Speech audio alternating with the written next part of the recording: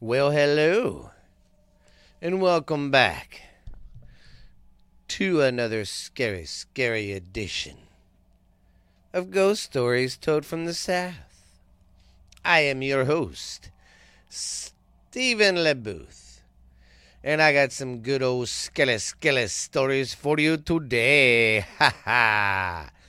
Well, how the heck is everybody? And good morning to you, ma'am. Sorry I didn't have this ready for you this morning, but I'm here right now, guys and girls. Hope everybody's having a great week. Hope you're staying warm because it's pretty chilly everywhere around America right now. I don't know around the world, though, but I know here it's chilly everywhere in the United States. But I hope everyone's having a great morning. And just want to say thanks to everybody who listens and downloads. Thank you very much. And go leave me some 4 or 5 star reviews. Tell me what you think about it, guys. Just want to say thank you from Ed to everybody around the world, man. From around the world. All right. Well, guys, I guess we'll dig on to it. We got some good old stuff to talk about. Some places in New Mexico. So I guess we'll just get right on with it. What do you say? All right, our first story is the Luna Mansion in Las Lunas, Mexico. All right. The Luna Ontario Mansion in Las Lunas, New Mexico was known for its great steaks and hot chili and great desserts. But that's not all it's known for. Eventually, it is also renowned for its resident ghost. In 1692, Domingo de Lanu was granted land by the King of Spain in what would later become Las Lunas, New Mexico. A few years later, Don Pedro Ortega arrived under similar circumstances. Over the years, the two families added to their fortunes through livestock and additional land purchases. Both families became extremely powerful and were involved in politics. The marriage of Solomon Luna to Adelito Arterio and Manuel A. Arterio to Elias. Arterio to Luna in the late 1980s reunited these two families into what became known as the Luna Arterio dynasty. When the Topeka and Santa Fe Railroad wanted a right-of-way through the Luna property in 1880, the proposed railroad tracks were planned directly through the Luna homestead. To gain their right-of-way to the railroad, agreed to build a new home for Antonio Jose Luna and his family according to their specifications. Before long, a southern colonial-style mansion was built with adobe materials of the Southwest was completed for the family. However, Antonio Jose died in 1881, the same year the first to live in the luxurious home.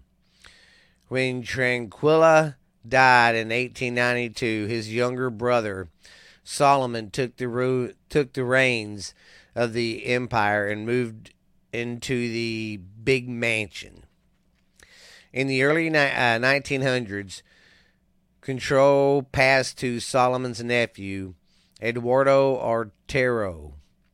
Because Solomon had no children, in the 1920s, multiple improvements to the mansion was made. including adding a solar room, a front patio, and an ironwork surrounding the entire property. It was Eduardo's wife, Josef, Josfete. I probably fucked that name up and butchered it. I'm sorry. More, uh, more, more familiar known as Pepe. This was largely responsible for these many efforts. The daughter of William R. Mann Durfield, founder of the Santa Fe, New Mexico Josaphat loving speed her days caring for her magnificent gardens and improving her fine home. Over the years, the mansion changed hands several times before being purchased and being remodeled as a fine dining establishment in the 1970s. It was then the ghost of Josfete began to appear. Perhaps she did not like the renovations, or she wanted to stick around to ensure that they were doing a good job on the home that she had spent so many years looking after. Dressed in 1920s clothing, employees have described her as very real. She was often seen in two former bedrooms on the second floor, an attic and storeroom at the top of the stairs leading to the second floor bar. At the top of the stairs sits the old rocking chair. She has often been seen sitting and rocking slowly. No, on one occasion, when an employee approached the ghostly apparition, she stood up and slowly vanished. More often, she is seen walking up and down the stairs, a habit that has been so commonplace that employees barely notice anymore. Where there's one spirit, others seem to follow, and more ghostly apparitions have been seen at the mansion. One of these was a former servant named Gus, who was thought to have been a groundskeeper. Most often seen on the main level, he is said to be particularly friendly to women and children and likes to play practical jokes on the employees and the patrons. On one occasion, he was seen sitting on a sofa as if waiting to be served. Dressed in vintage attire, the man was relaxing patiently when a waitress asked another staff member why he had not been served. However, the response was, "What man?" And then the waitress looked back to the sofa and the vintage spirit faded away.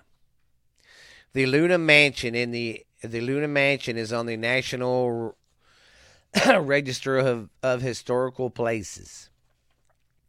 And it is located at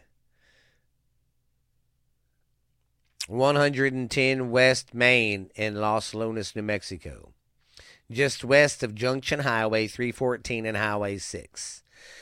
The fine dining establishment fell victim to the 2020 COVID pandemic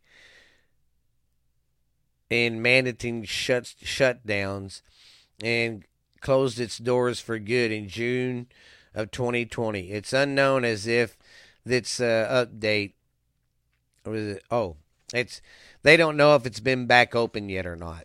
That sucks. See, that's one thing that COVID kind of killed businesses. But this is a ghost story podcast, not politics. All right, my friends. See what else is on the agenda.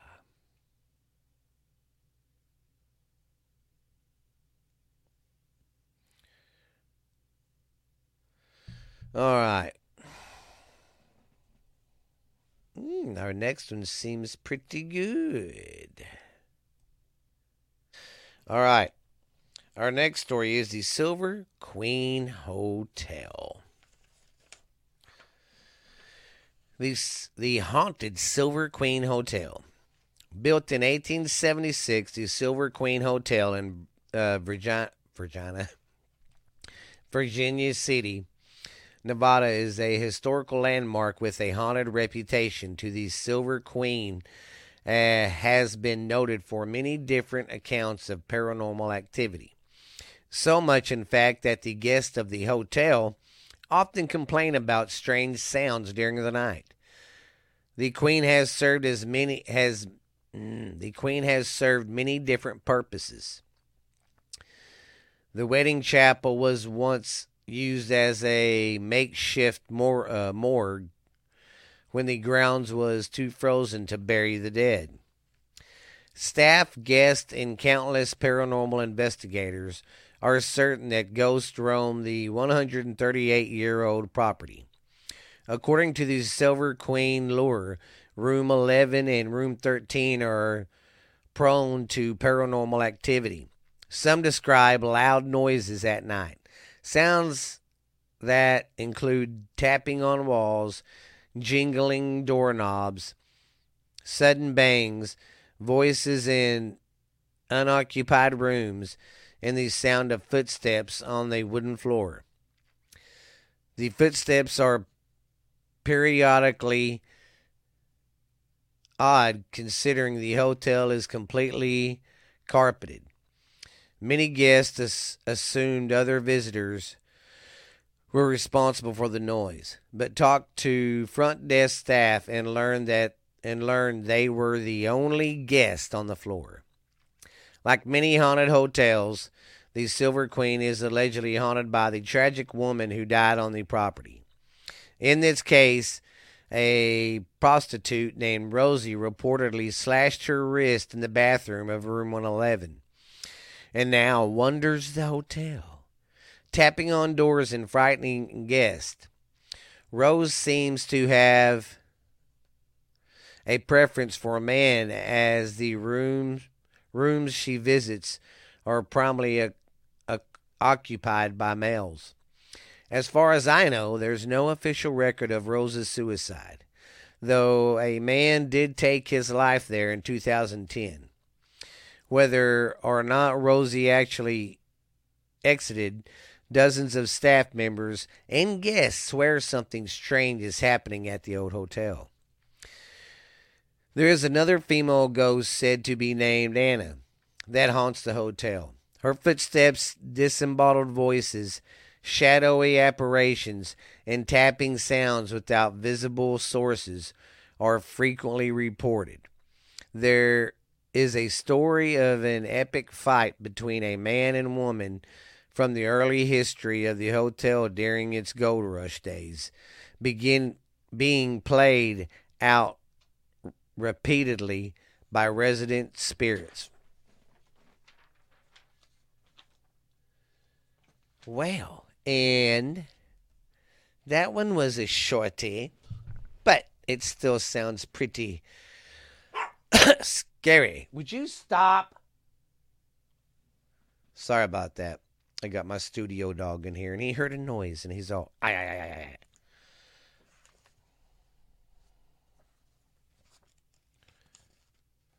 Okay.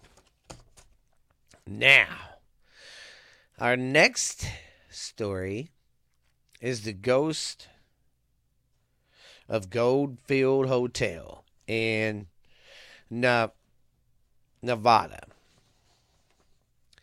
The ghost of the Goldfield Hotel. On a lonely stretch of Route 95. Okay. On a lonely stretch of Route 95 against the sagebrush of central Nevada is the tiny ghost town of Goldfield. Home to only 268 people, its main industry are tourism and gold. To the south of town, the International Car Forest is the main draw for travelers. But this is a recent attraction. For most of the town's history, its showpieces was the legendary Goldfield Hotel, a four-story classic revival building built in 1908. The yawning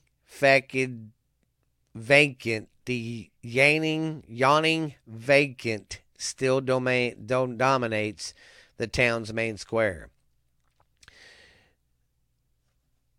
It caused a sensation upon its opening, as it was one of the first hotels in the West to use electric lights and supply running water to every room. This was during more rough times, when the town was the largest in all of Nevada, with a population of 20,000. A gold strike in the Mohawk claim, owned by George Wingfield, sparkled a rush to the area. But Goldfield was not so much a city as it was a storm, racked by floods, fires, and labor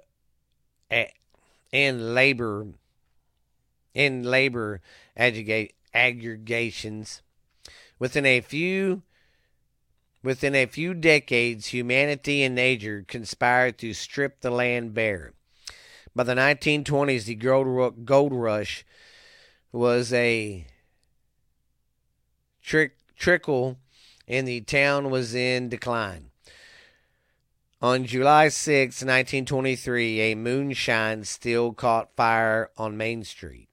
The hotel proved indestructible to the blaze, but the town did not. As the houses emptied, the hotel became a flop house for cowboys and GIs before serving its final guest in 1945. Today, it only houses ghosts.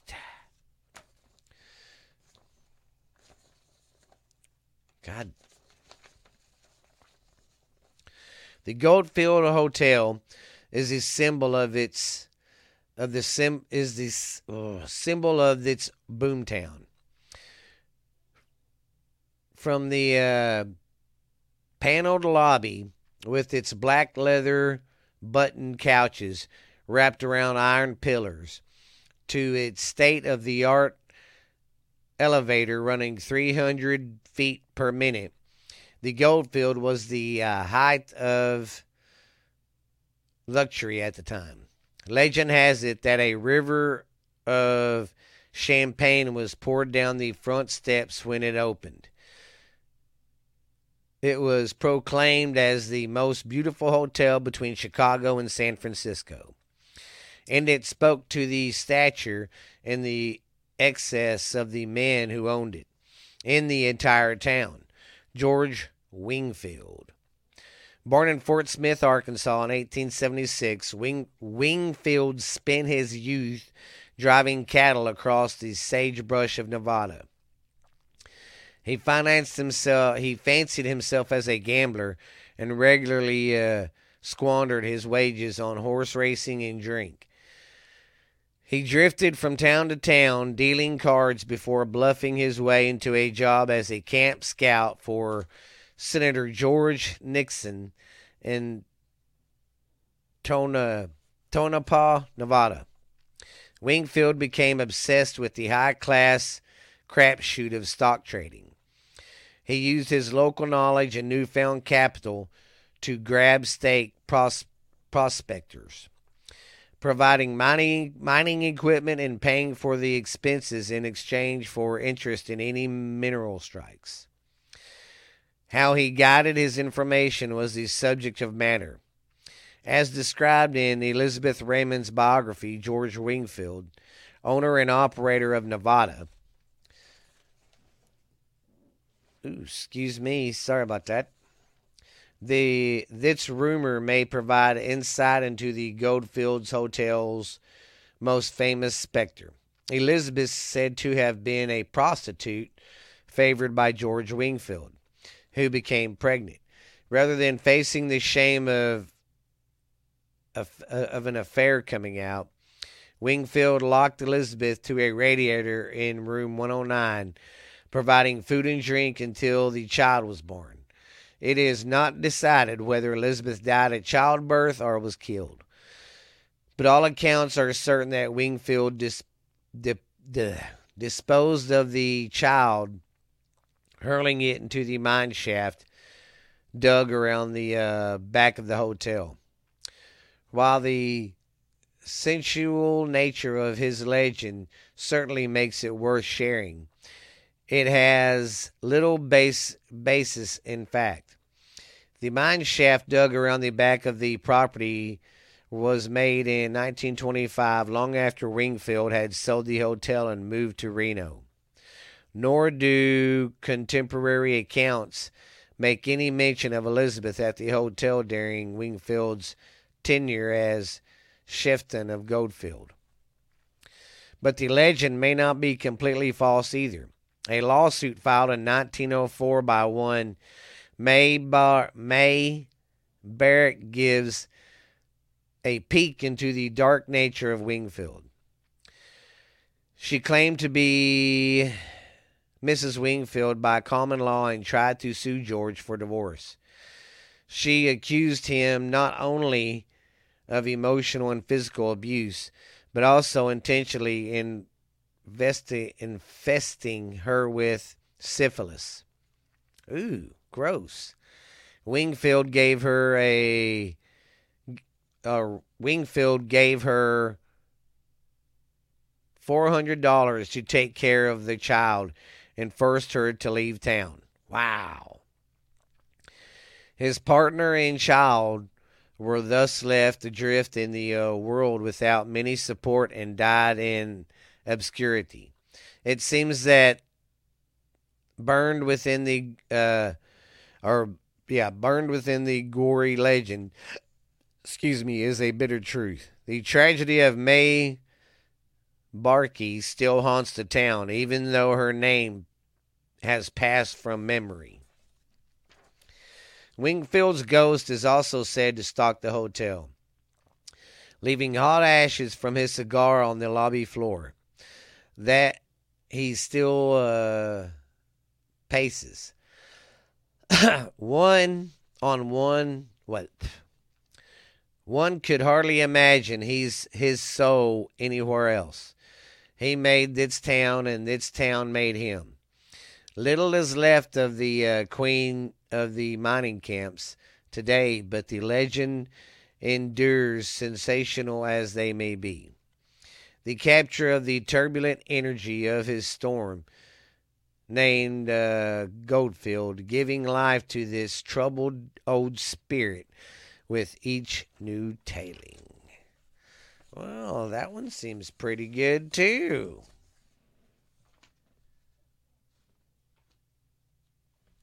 All right. Let me get a drink.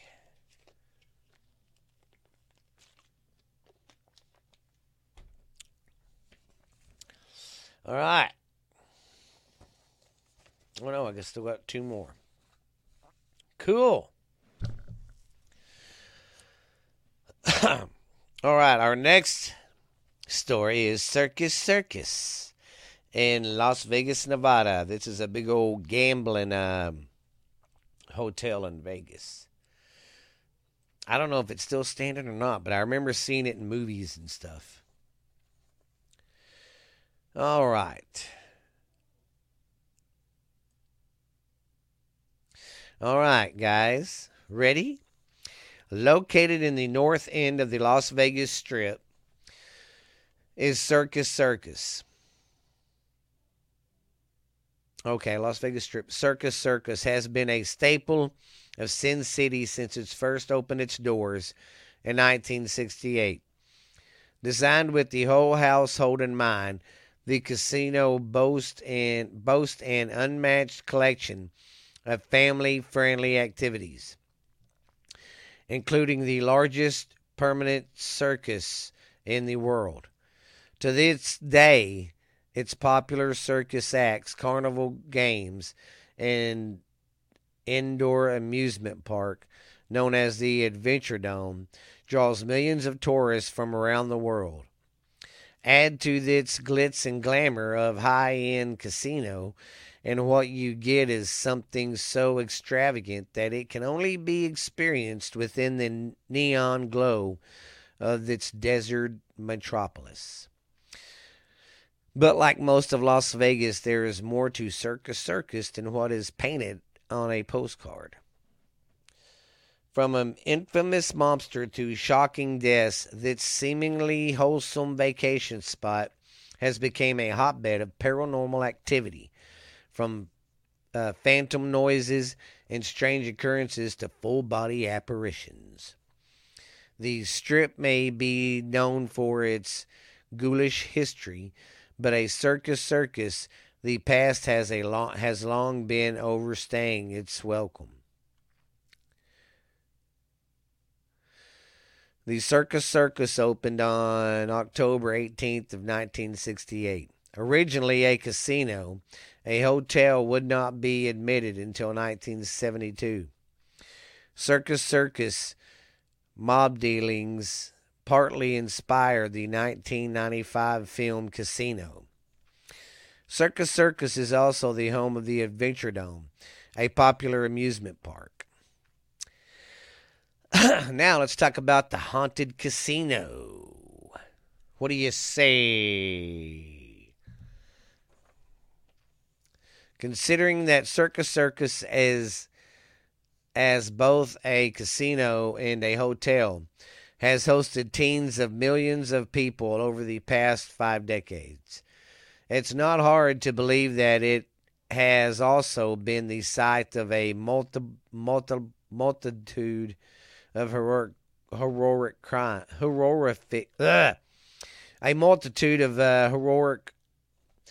multitude of bad crimes. The latest of which happened on June 1st, 2018.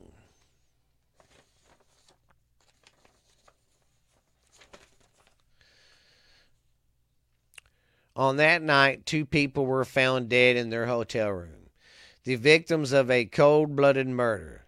The Vietnamese couple who were visiting the casino on vacation had been brutally stabbed during what turned out to be a robbery gone wrong, leaving a horror show behind.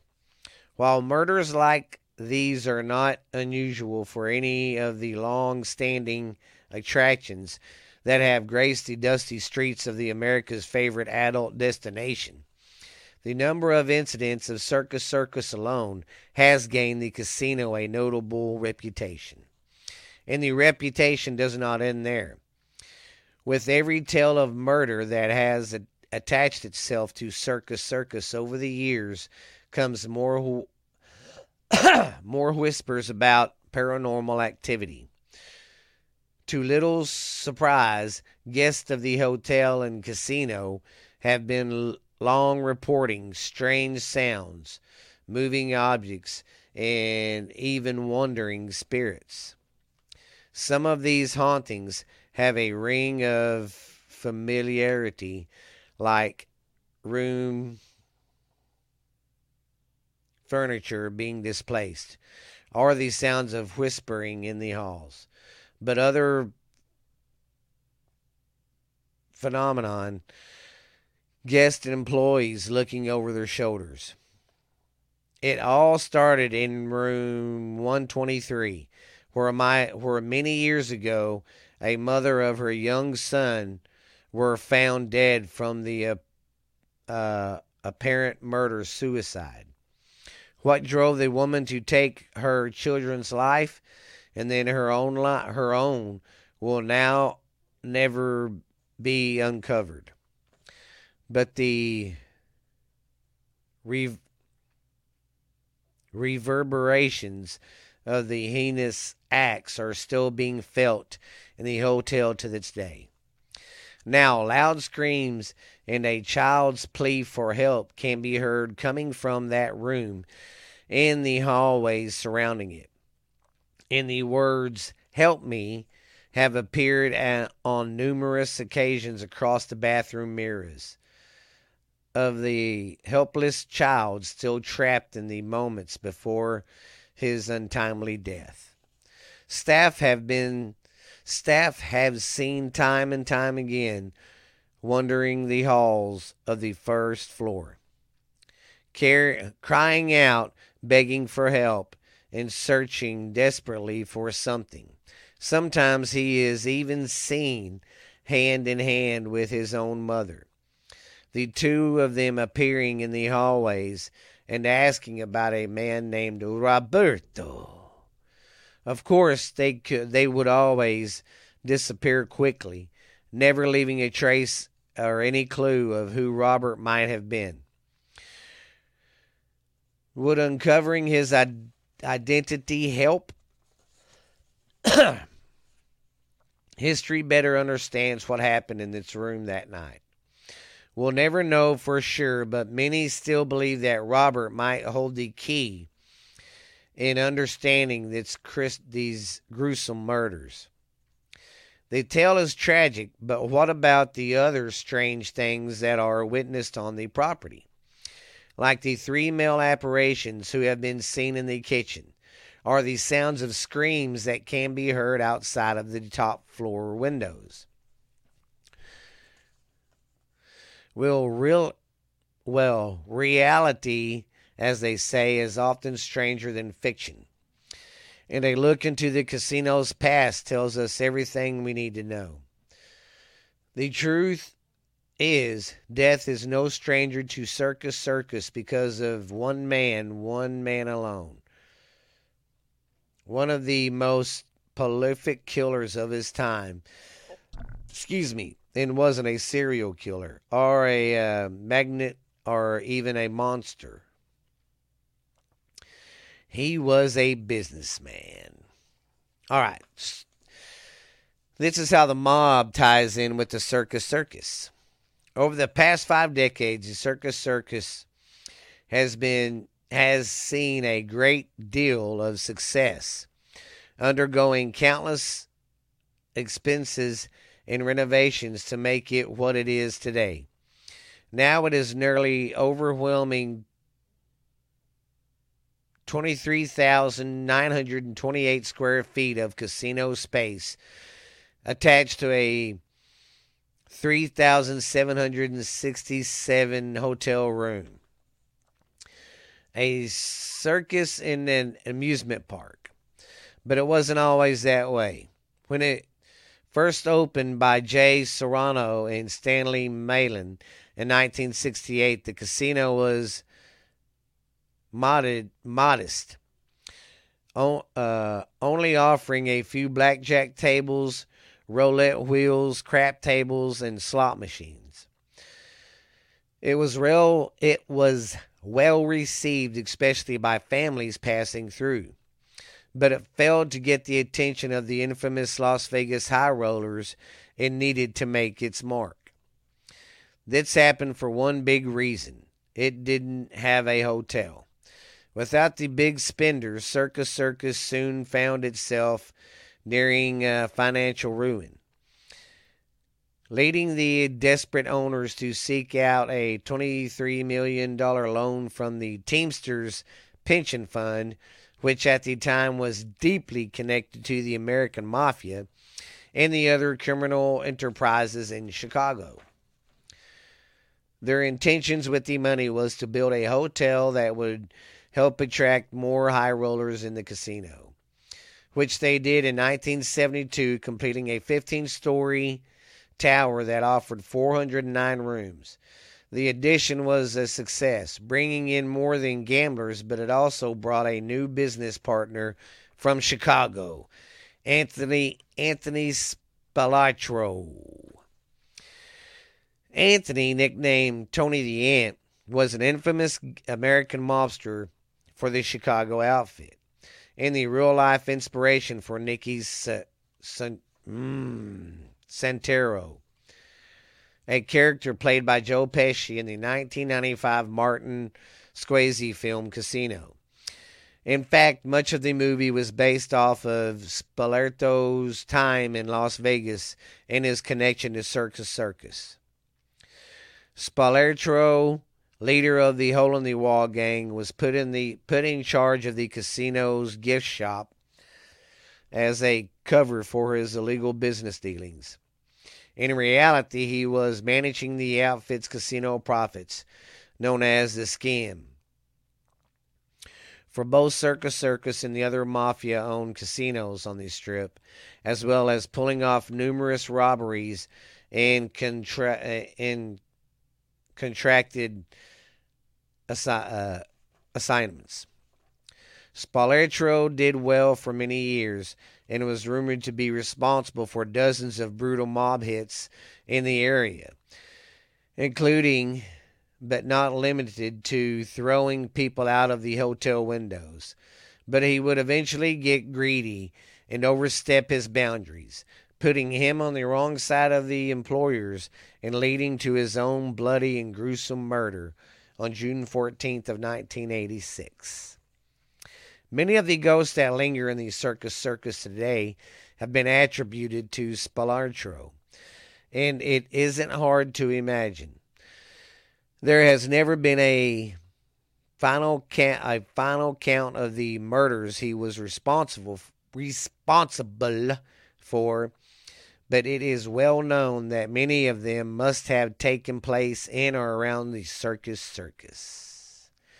Maybe Spoleto himself is even one of them, strutting across the casino floor like he still runs the joint.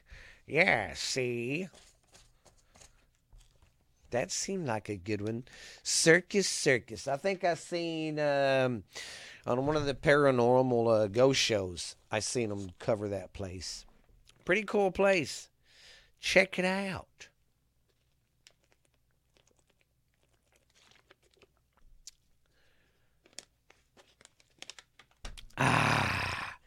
Zing a zing a zing. All right.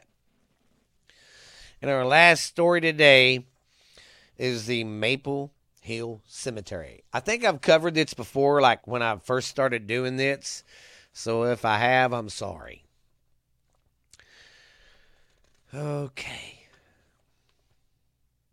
At adjoining Huntsville's historic Maple Hill Cemetery is a playground that looks much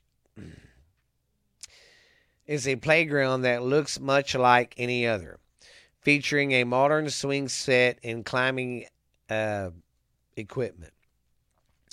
But this playground isn't like others.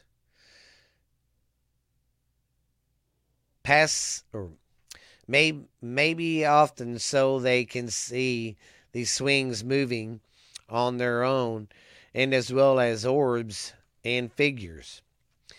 The playground is surrounded on three sides by the limestone that formed many caves in the area, giving it a shadowed appearance that leads itself to spooky legends.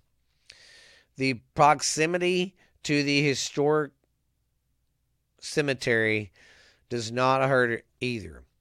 Local teens call it the Dead Children's Playground, a markable name for a place still used by families. So how did the incident place get its gruesome name? According to legend, many children who died in Huntsville during the 1910 Spanish flu, or 1918 Spanish flu, pandemic are buried in Maple Hill plots adjoining the playground. The spirits of these children, some say, came out after dark to run and play, as they might have in life. An online search turns up photos of unexplained shadows and orbs. It is true, many children, as well as adults, died during the worldwide pandemic, which killed an estimate 50 million people worldwide and hit Huntsville pretty hard. Hospital beds were filled and doctors were working long shifts in hopes of easing some of the patient's misery. Many patients were treated at home with large quarantine signs on the doors, a practice which resulted in the disease spreading through entire families. Bodies were often slagged on wagons and hauled to the morgue by horse. To try and prevent the spread of the disease, parents cautioned children to leave windows closed. This sing-song rhyme was a reminder. I'm not going to sing that. Okay, according to the Alabama Department of Public Health, the deadly flu arrived in Alabama by way of Huntsville on September 25th of 1925. Within 10 days, it had spread to the general population. The Alabama DHP quoted on October 5th article from the Brigham News reported a case of Spanish influenza have increased to more than over 1,000 in Huntsville. According to Dr. C.A. Kraut, health officer of Madison County, there have been an additional 300 cases and 700 deaths in the past 24 hours. Damn, that's fast spreading. On October 7th, the governor of Alabama ordered closures of public schools statewide, including stores, schools, and churches. By October the 13th, the Brigham News was reported that only one local pharmacist and local doctor remained uninfected. A desperate situation exits in Huntsville growing out of the Spanish influenza epidemic.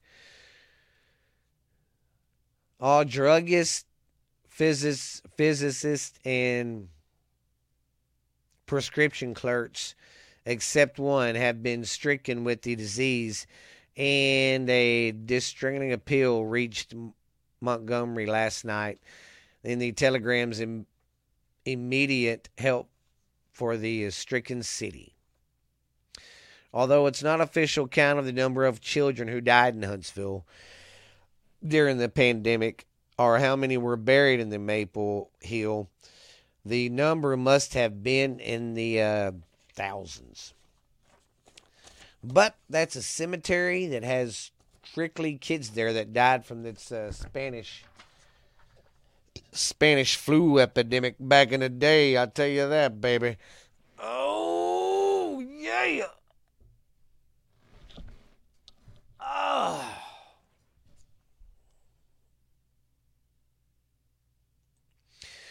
Oh, Lord. Well, I'd like to say thank you guys for dropping in today and listening. I hope you guys enjoyed it. We got some more good stories for you next week. Just want to say thank you guys. And once again, check me out on, go to the Facebook page. It's Ghost Stories Told from the South. Check me out there. And you can get this podcast on any pretty much platform. And go check out my YouTube channel and all that, guys. So, but until next Saturday, keep it spooky and keep scaring everybody, guys. And like I said, I want to interact with y'all more. Send me something in my DMs or send me something through my email, which is ghoststoriestolledfromthesouth@gmail.com, all lowercase. But until next time, guys, you guys have a great weekend and a great week and be very, very scary. Ha ha. All right, guys. Appreciate you. Love you. Be good, man. Bye.